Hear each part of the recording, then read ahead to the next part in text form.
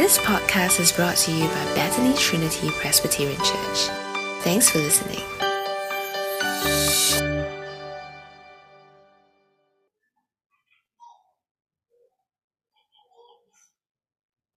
Okay, sorry for the delay.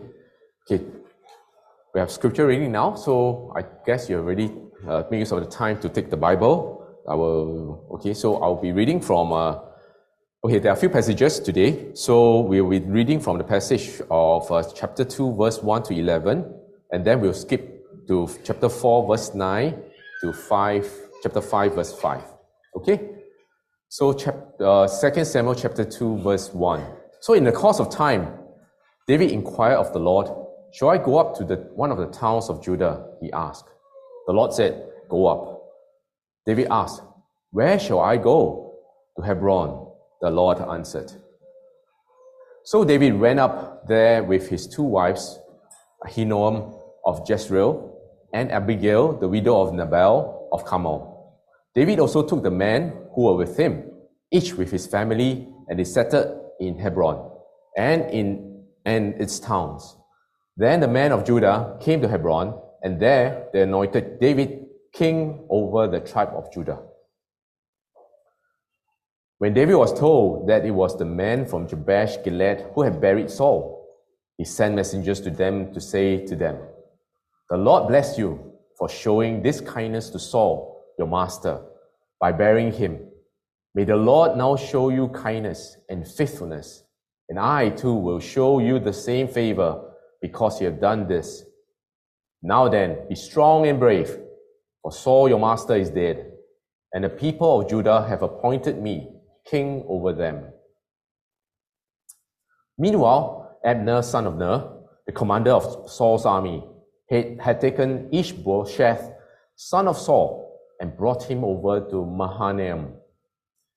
He made him king over Gilead, Ashuri, and Jezreel, and also over Ephraim, Benjamin, and all Israel. Ishbosheth, son of Saul, was 40 years old when he became king over Israel, and he reigned 2 years. The tribe of Judah, however, remained loyal to David. The length of time David was king in Hebron over Judah was 7 years and 6 months. Now we skip over to chapter 4, verse 9. David answered Rechab and his brother Baanah, the sons of Rimmon the Beerothite. "As surely as the Lord lives, who has delivered me out of every trouble, when someone told me Saul is dead and thought he was bringing good news, I seized him and put him to death in Ziklag. That was the reward I gave him for his news. How much more when wicked men have killed an innocent man in his own house and on his own bed? Shall I not now demand his blood from your hand and rid the earth of you?" So David gave an order to his men, and they killed them. They cut off their hands and feet and hung the bodies by the pool in Hebron. And they took the head of Ishbosheth and buried it in Abner's tomb at Hebron. Chapter 5, verse 1. All the tribes of Israel came to David at Hebron and said, "We are your own flesh and blood. In the past, while Saul was king over us, you were the one who led Israel on their military campaigns. And the Lord said to you, 'You will shepherd my people Israel, and you will become their ruler.' When all the elders of Israel had come to King David at Hebron, the king made a covenant with them at Hebron before the Lord, and they anointed David king over Israel. David was 30 years old when he became king, and he reigned 40 years. In Hebron, he reigned over Judah 7 years and 6 months.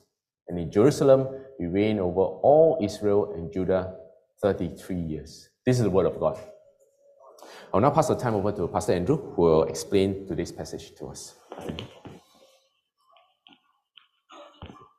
Okay, let's go to God in prayer. Dear Father, as we come before you this morning, we thank you for giving us your word once again, and we pray that your word will speak to us powerfully, and that we will hear you, and that we will always trust you and the King that you've given us. We pray for all these things in the name of Jesus Christ. Amen. I remember when I first met Cheryl, my wife. We were in Sydney, Australia, and she used to live with this cousin. And the cousin was also studying in Australia, and she told us about how one day she was coming home from school. Okay, she was quite young then. She bumped into this guy on the road, and this guy on the road said to her, "I'm lost. Could you help me find my way to some place?" And so Cheryl's cousin said, "Oh, okay, I'll try to help you." And the man said, "Oh, my car is just over here, and I've got the road map here. Would you just follow me to my car?" So anyway, the guy seemed a bit suspicious, and Cheryl's cousin, understandably and thankfully, was also very suspicious. So she quickly excused herself, and she quickly ran away from the guy. Now, I think in the world that we live in, it's very hard to know who to trust, right? I mean, was this really an innocent guy who was looking for directions and was really lost, or did he have some evil intent and purpose for my wife's cousin? And we live in a world where there's a trust deficit. Like, we don't know who to trust, what institutions to trust, what facts to trust. As people become more and more cynical, the reality is people begin to trust no one and nothing. They believe in a lot of conspiracy theories. But today, as we look at the passage, it's a reminder that we can trust God and we can trust God's anointed. We're going to be looking at a lot of text today, so I've sort of summarized it. For those of you who haven't actually read all of it, that's okay. You can still go home and follow it, but hopefully you can follow what I'm saying today. For those of you who've done the Bible study, then I hope it brings clarity to what you've been looking at. Sorry, how to go? Oh, can you use this thing, is it? Okay, great. Okay, so last week, at the end of 1 Samuel, we saw that David was down in the south, in this place called Ziklag.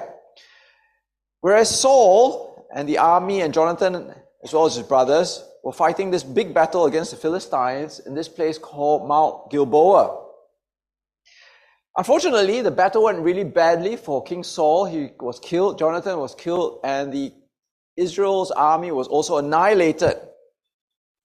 So at this point, at the end of 1 Samuel chapter 31, you sort of expect that the promises of God would come to fulfillment, because in 1 Samuel chapter 15, God had already told Saul through Samuel that the kingdom would be torn away from him.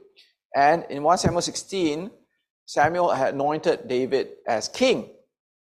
And so we would expect in some way, as we come to 2 Samuel, that David would just immediately step into this power vacuum and he would fill the void and he would become king over all of Israel.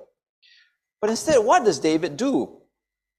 Well, this is what David does. In the course of time, David inquired with the Lord, "Shall I go up to one of the towns of Judah?" he asked. And the Lord said, "Go up." David asked, "Well, shall I go to Hebron?" The Lord answered. So David went up with his 2 wives. David also went with all the men with him. Then the men of Judah came to Hebron, and there they anointed David king over the tribe of Judah. Now that's really weird, right? I'm going to be using that word quite often, weird. It's weird because if you think about it, here is David, and he's the last remaining army, or the last big force of Israel.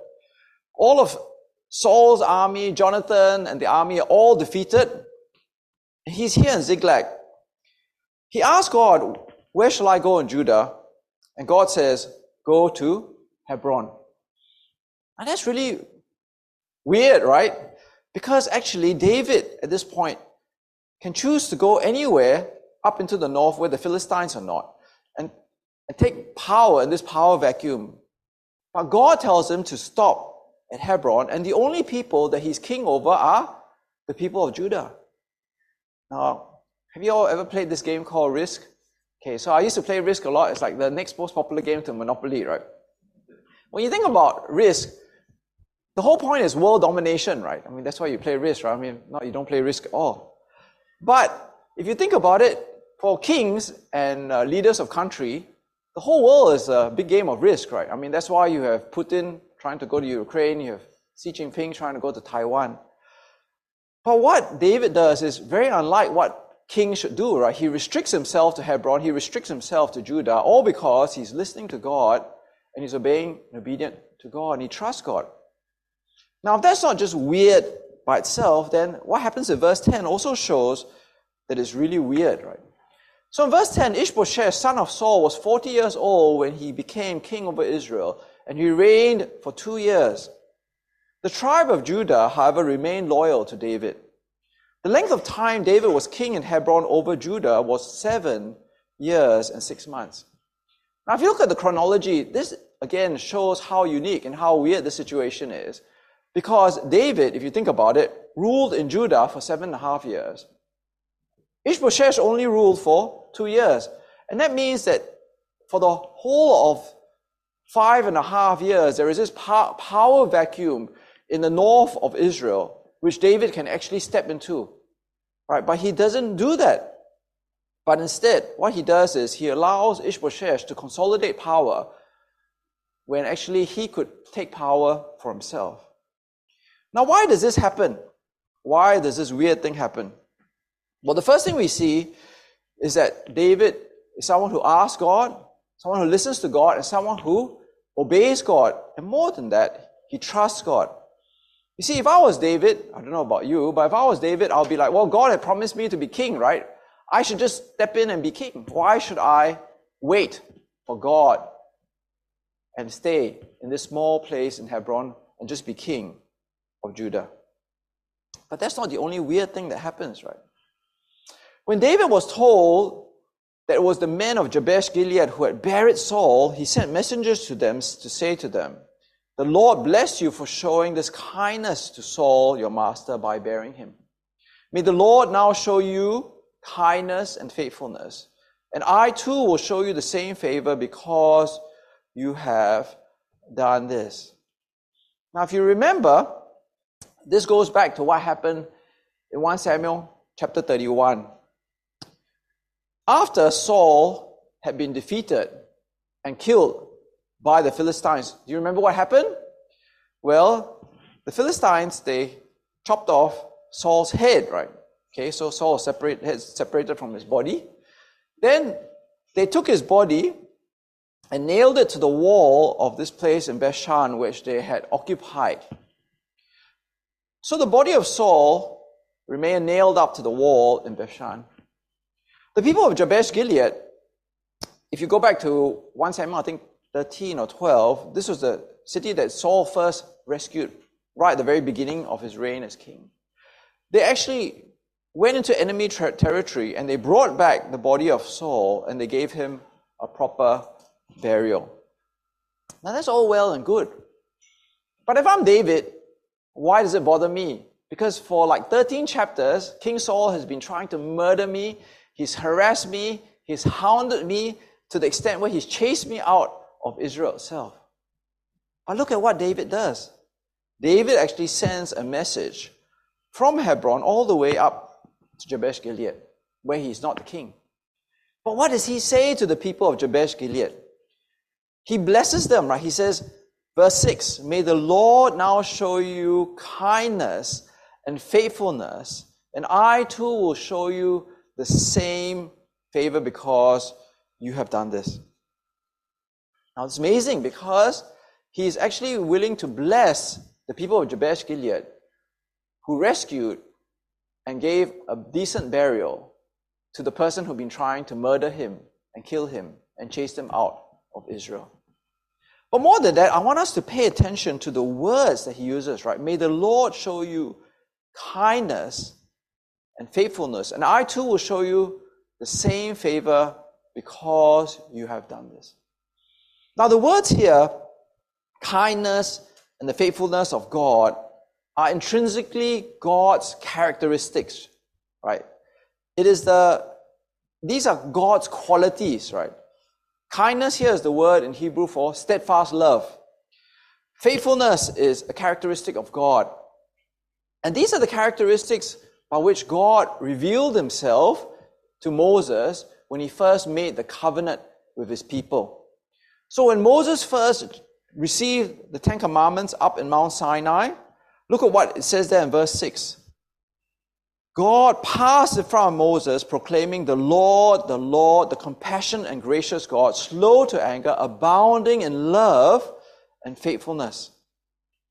Exactly what David says, "May God bless the people of Jabesh Gilead." But I want you to notice even further, right?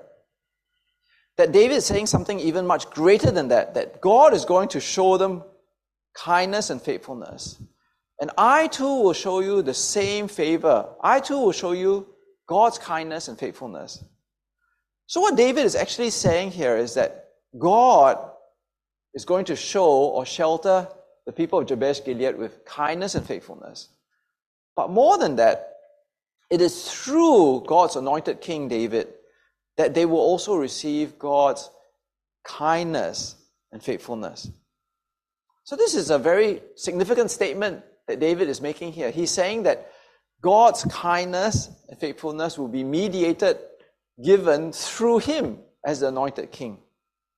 So many years ago, when I was in ministry training scheme in the University of New South Wales in Sydney, one of our trainers was this guy called Philip Jensen, and he told us this concept about this thing called the umbrella man.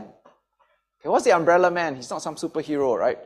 Okay, the umbrella man is just basically someone who's like helps guide or mentor people by sheltering them. It could be a boss, it could be a friend, it could be a colleague, right? It's how God, in a sense, shelters people through someone else. And that's exactly what we see here. Basically, David recognizes and wants the people of Jabesh Gilead to be sheltered under God's kindness and steadfast love and faithfulness. But he's actually saying something much greater, that he will be the one who will shelter the people with God's kindness and faithfulness and steadfastness. So what he's claiming about himself is very, very big, right? He asks God, he listens to God, he obeys God, he trusts God, and he is the one in whom God would bring faithfulness and steadfast love to God's people. Now, we then are taken into 4 chapters, right? It's a very long action section.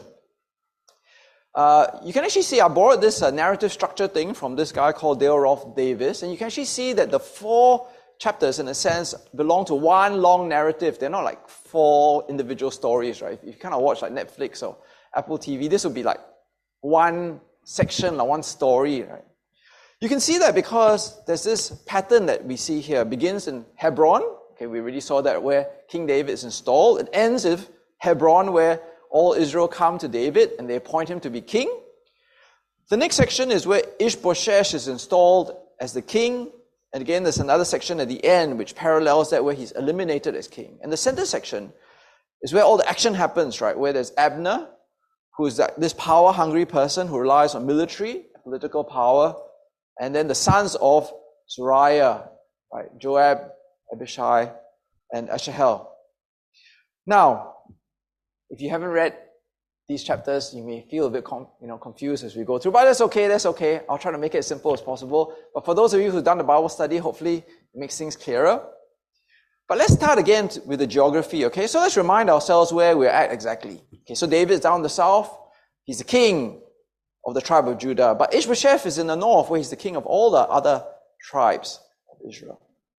So who are the main characters then that we come across in this narrative section? We've got the kings, David and Ishbosheth. But we also have the generals who are under David and Ishbosheth. So the general under David is this guy called Joab, who's called the son of Zeruiah. And that's going to become important as we go along, right? Remember, he's the son of Zeruiah. On Ishbosheth's side is Abner. He's the general. And then under them, we've got their like lieutenants, right? The other leaders. And so under Ishbosheth are these leaders called Rechab and Baanah. So we're introduced first and foremost to Abner and Joab. Abner is this power-hungry guy, right? He's like characterized by the need for power. So the first thing we see is Abner exercising military power. The capital of the northern tribes is this place called Mahanaim. And so Abner makes his way down to Gibeon. So he brings his army and himself down to Gibeon. And so obviously this looks very threatening to the south, right? Because, if I'm David and I'm down here, I don't really want Abner's army so close to me. And so Joab and the sons of Zeruiah meet him here. And they gather around a pool. Okay, not Bishan swimming pool, but I suppose some big lake somewhere. And they kind of face each other on both sides of this pool. So in verse 14, Abner said to Joab, let's have some of the young men get up and fight hand to hand in front of us.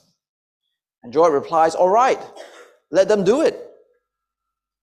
Now this is an interesting thing. We're not really told why Abner suggests this. Do they need entertainment, gladiator game or something? Or does he, maybe Abner thinks that he's got a lot of Goliaths in his army, so he's trying to intimidate Joab, right? But you can sort of see that it is Abner who initiates. He's the initiator in this section. He initiates the military action. He initiates the gladiatorial battle. But it backfires, right? Because it leads to great death. All the 12 participants on both sides end up stabbing each other. So this place is memorialized as Helkath Hazurim, which literally means the field of daggers or the field of hostility or the field of blood, right? Now the death of these 12 warriors doesn't resolve anything, but instead leads to a great big battle between the armies of Abner and the armies of Joab. We read that Abner and his army, they don't do so well. Joab and his armies managed to push them back into Ishbosheth territory. But that's not the main focus of what happens here, right? Because we see that what Abner has done in his need for military power and the power of violence is going to lead to tragic consequences. So as we see here, Abner, in a sense, gets separated from his army. So, it becomes a bit of a chaotic battlefield. And we see that this guy, Asahel, son of Zeruiah, who is the brother of Joab, decides to chase after Abner. Okay, so Asahel is young, he's fast. Abner looks like he's old and slow, right? The young guy versus the senior. Okay, so Asahel thinks that he's the predator, but actually, Abner is not as weak as he thinks, lah. So this illustration only works. I'm not sure it really works here, but it will work more on the second service. But if you play online gaming, right, there's this title that is called the noob, right? The noob is where somebody who starts playing the game, they think they know what they're doing, but actually they're not, lah. So, like, if you ever play Overwatch, he's like the bronze support, okay? Whereas Abner is like the grandmaster DPS damage character, okay? So Abner actually says to Asahel, look, you go and pick on someone your own size, right? Go and pick on someone else. If you keep chasing after me, it's going to end really badly for you. But unfortunately, Asahel thinks that he's young and strong. Abner is old and slow. How can he lose? But indeed, he loses, right? Abner stabs him with the butt of his spear, comes out the back of his back, and he kills him. This is a great tragedy. And we will see why it's a great tragedy, because remember who Asahel was? He's the son of Zeruiah. He's the brother of Joab, the general of David's armies. And Abner has now killed him. So the exercise of military power on Abner's side has actually failed, right? It hasn't achieved what he wants. The next thing we now see about Abner is his use of political power.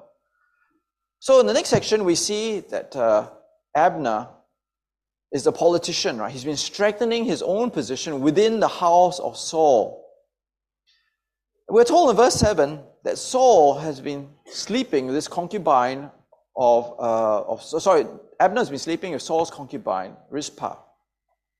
Now, apparently in the olden days, this is a big no-no, because it's actually not just a sex thing, but it's actually a power play.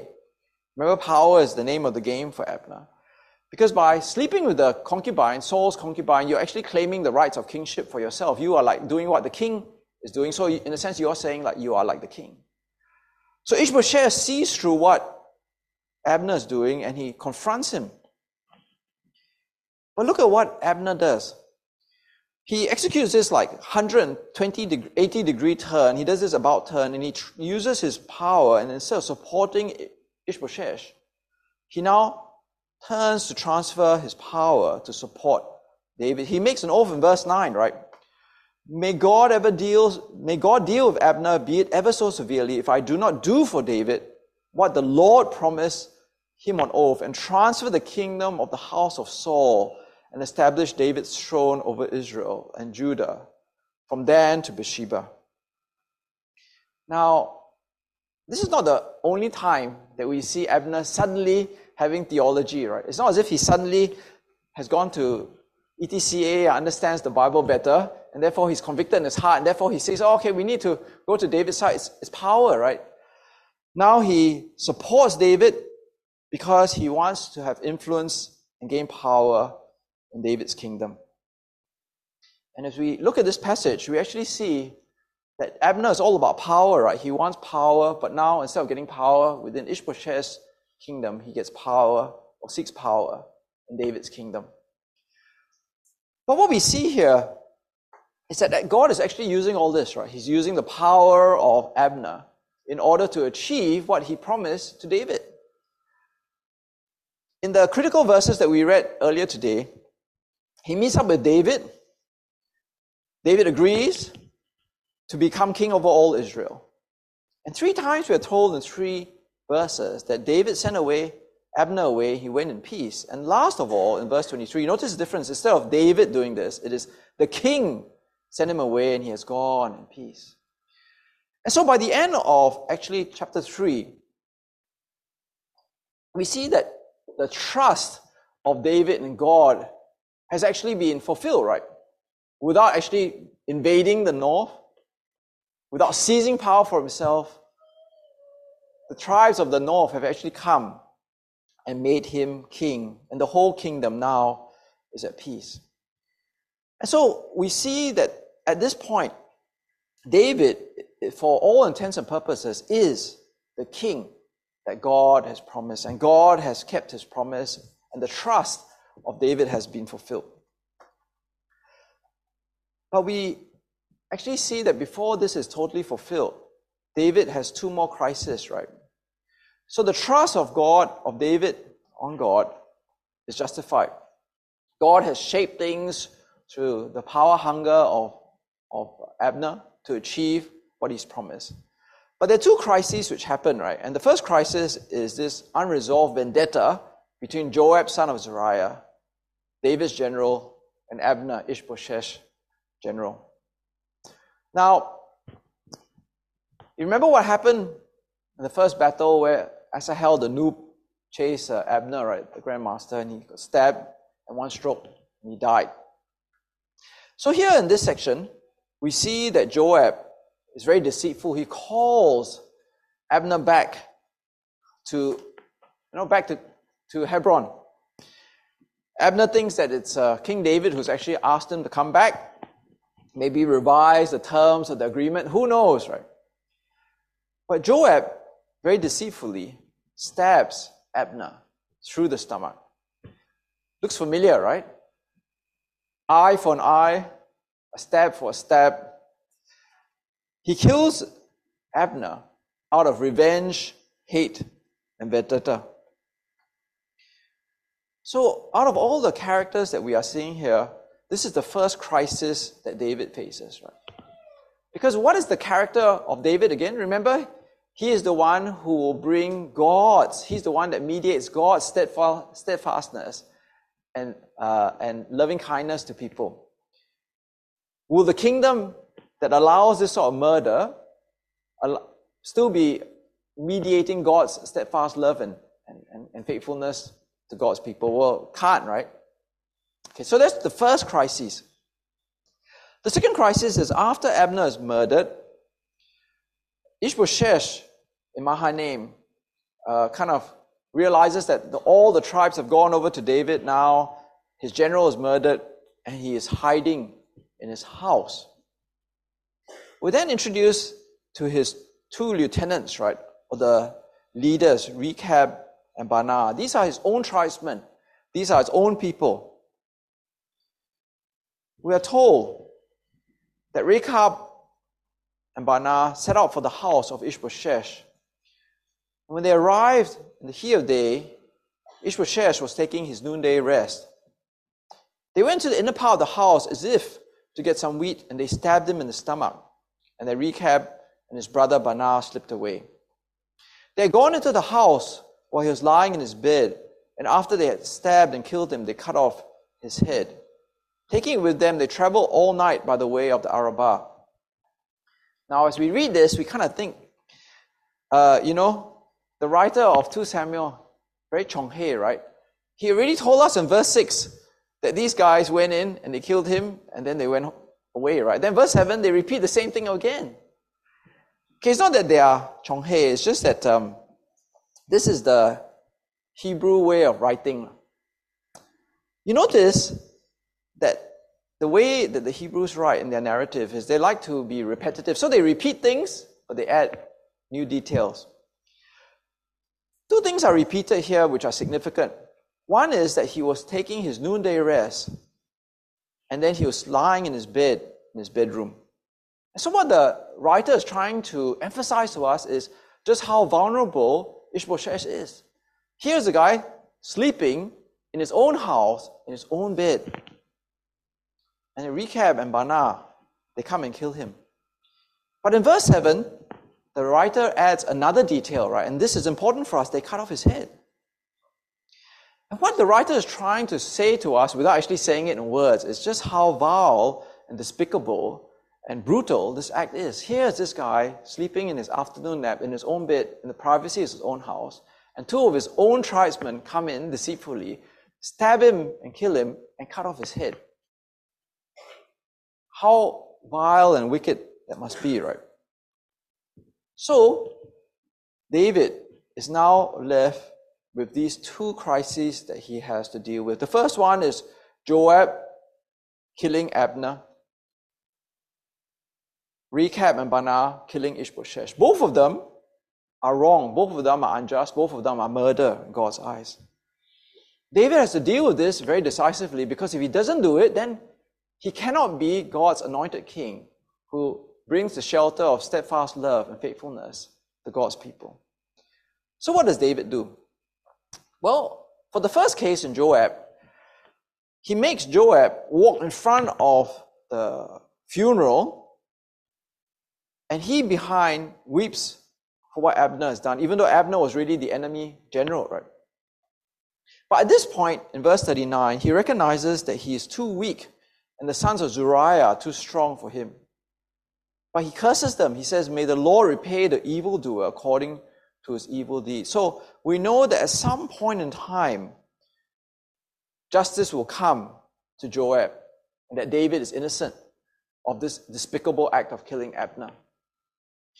For the act of Rechab and Baanah, David says, look, the last time, we didn't do 2 Samuel chapter 1, but in 2 Samuel chapter 1, David ordered the execution of someone who claimed to kill Saul. But here, Rechab and Baanah actually did kill an innocent person in his own house, in his own bed. And so David gave the order to have these men killed. So what this actually shows us is the character of the kingdom that David brings, right? That he is truly the one who listens to God, obeys God, and trusts in God, and indeed, he is the one who brings God's steadfast love and faithfulness and shelters his people. So what do we see here? Well, first of all, we show that it is worth trusting God, right? Because God has fulfilled the promise to David, in spite of the evil and the wickedness of the Abners and the Joabs and the Rechabs and Baanah. By the end of chapter 2, verse 5, David is king over the whole of the 12 tribes of Israel. The second thing is, God is worth trusting because he brings the type of king, the anointed king, where indeed in David, God's steadfast love and his faithfulness is mediated through. And therefore, for the original reader, I think, of 2 Samuel, it's actually saying this king is God's king. And he is the king that really the people have been looking for. But as we look at this passage, we're not living that time, right? Because David is the king who shelters Jabesh Gilead, the 12 tribes of Israel. But we're not Israel and we're not the 12 tribes. So in many ways, David is actually looking forward and pointing to the true king, the eternal king, who is perfect in every way, Jesus Christ. In Hebrews chapter 2, it says, for this reason, Jesus had to be made like them, fully human in every way, that he might become a merciful and faithful high priest in service to God. These two words, right, faithful and merciful, are actually the same equivalents in Hebrew to the steadfast love and the faithfulness of God, which also David was meant to show God's people. So Jesus, because he is this faithful and merciful high priest, we are meant to fix our thoughts on Jesus. We are to trust in God and trust in the anointed Christ that God has sent us in Jesus. So this passage really is about trust, right? Do we trust in God? Do we trust that God will bring us his faithfulness, his mercy, as well as to shelter us in his kingdom? So in conclusion, I want us to think about David and how, in a sense, he only shelters his own people, but Jesus, he's the one who shelters all of us today. Now, I was reading that in America, there's this huge shopping mall called the King of Prussia. Interesting name, right? The King of Prussia. Now, this shopping mall is apparently near Pennsylvania in America, and it is really, really huge. It's like the size of, I don't know, Ang Mo Kio, looks like, right? Who knows, right? How big this... they always do things bigger and better in America, right? Okay? So apparently this mall is 2.6 million square feet. I don't know. I can't even figure out how big 2.6 million square feet. Has 22 million annual visitors, and apparently it's like voted the best mall in America, third largest in the whole of America. Okay, so this King of Prussia. What was really interesting and funny about the King of Prussia is the tagline. Okay, so the tagline is, your kingdom awaits, right? Because, it's the King of Prussia, right? So your kingdom awaits. You can see it, right? So this is part of the advertisement. You might not see it. It's called the Queen of Prussia, because, the King of Prussia. But the tagline at the bottom is, your kingdom awaits. I mean, in many ways, I think we sort of think of, okay, our kingdom is consumerism. Our kingdom can be like, the promise of going to this mall and buying whatever you want. But in a sense, that's not really our kingdom, right? I mean, we might think of consumerism and going to the mall and buying stuff as our kingdom, but our true king is not the King of Prussia, but the King of the whole earth, right? The King of heaven, which is God. And our true king is Jesus Christ. And he is the one through whom God brings us shelter of his steadfast love and his faithfulness. So don't put your hope in the King of Prussia, where your kingdom awaits, right? But put your trust in God and God's Son, because it's only through Jesus, God's anointed, that we will be sheltered under God's steadfast love and his mercy and his faithfulness. Okay, let's go to God in prayer.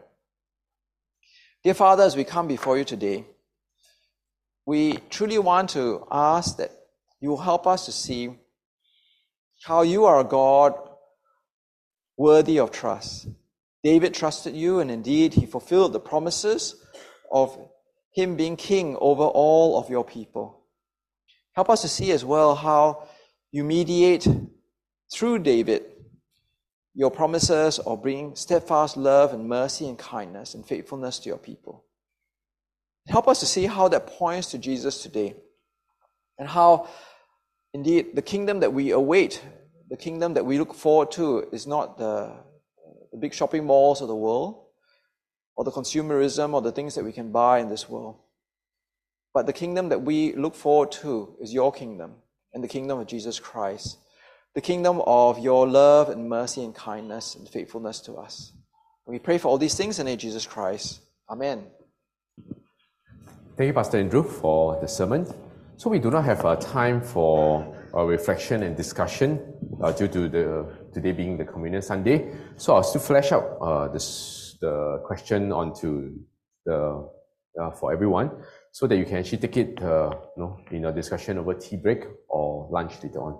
So the question is, why is it so important to rely only on Jesus Christ than a human being for God's shelter of steadfast love and faithfulness? Thanks for listening to this podcast brought to you by Bethany Trinity Presbyterian Church. For more information, visit us online at busypc.sg.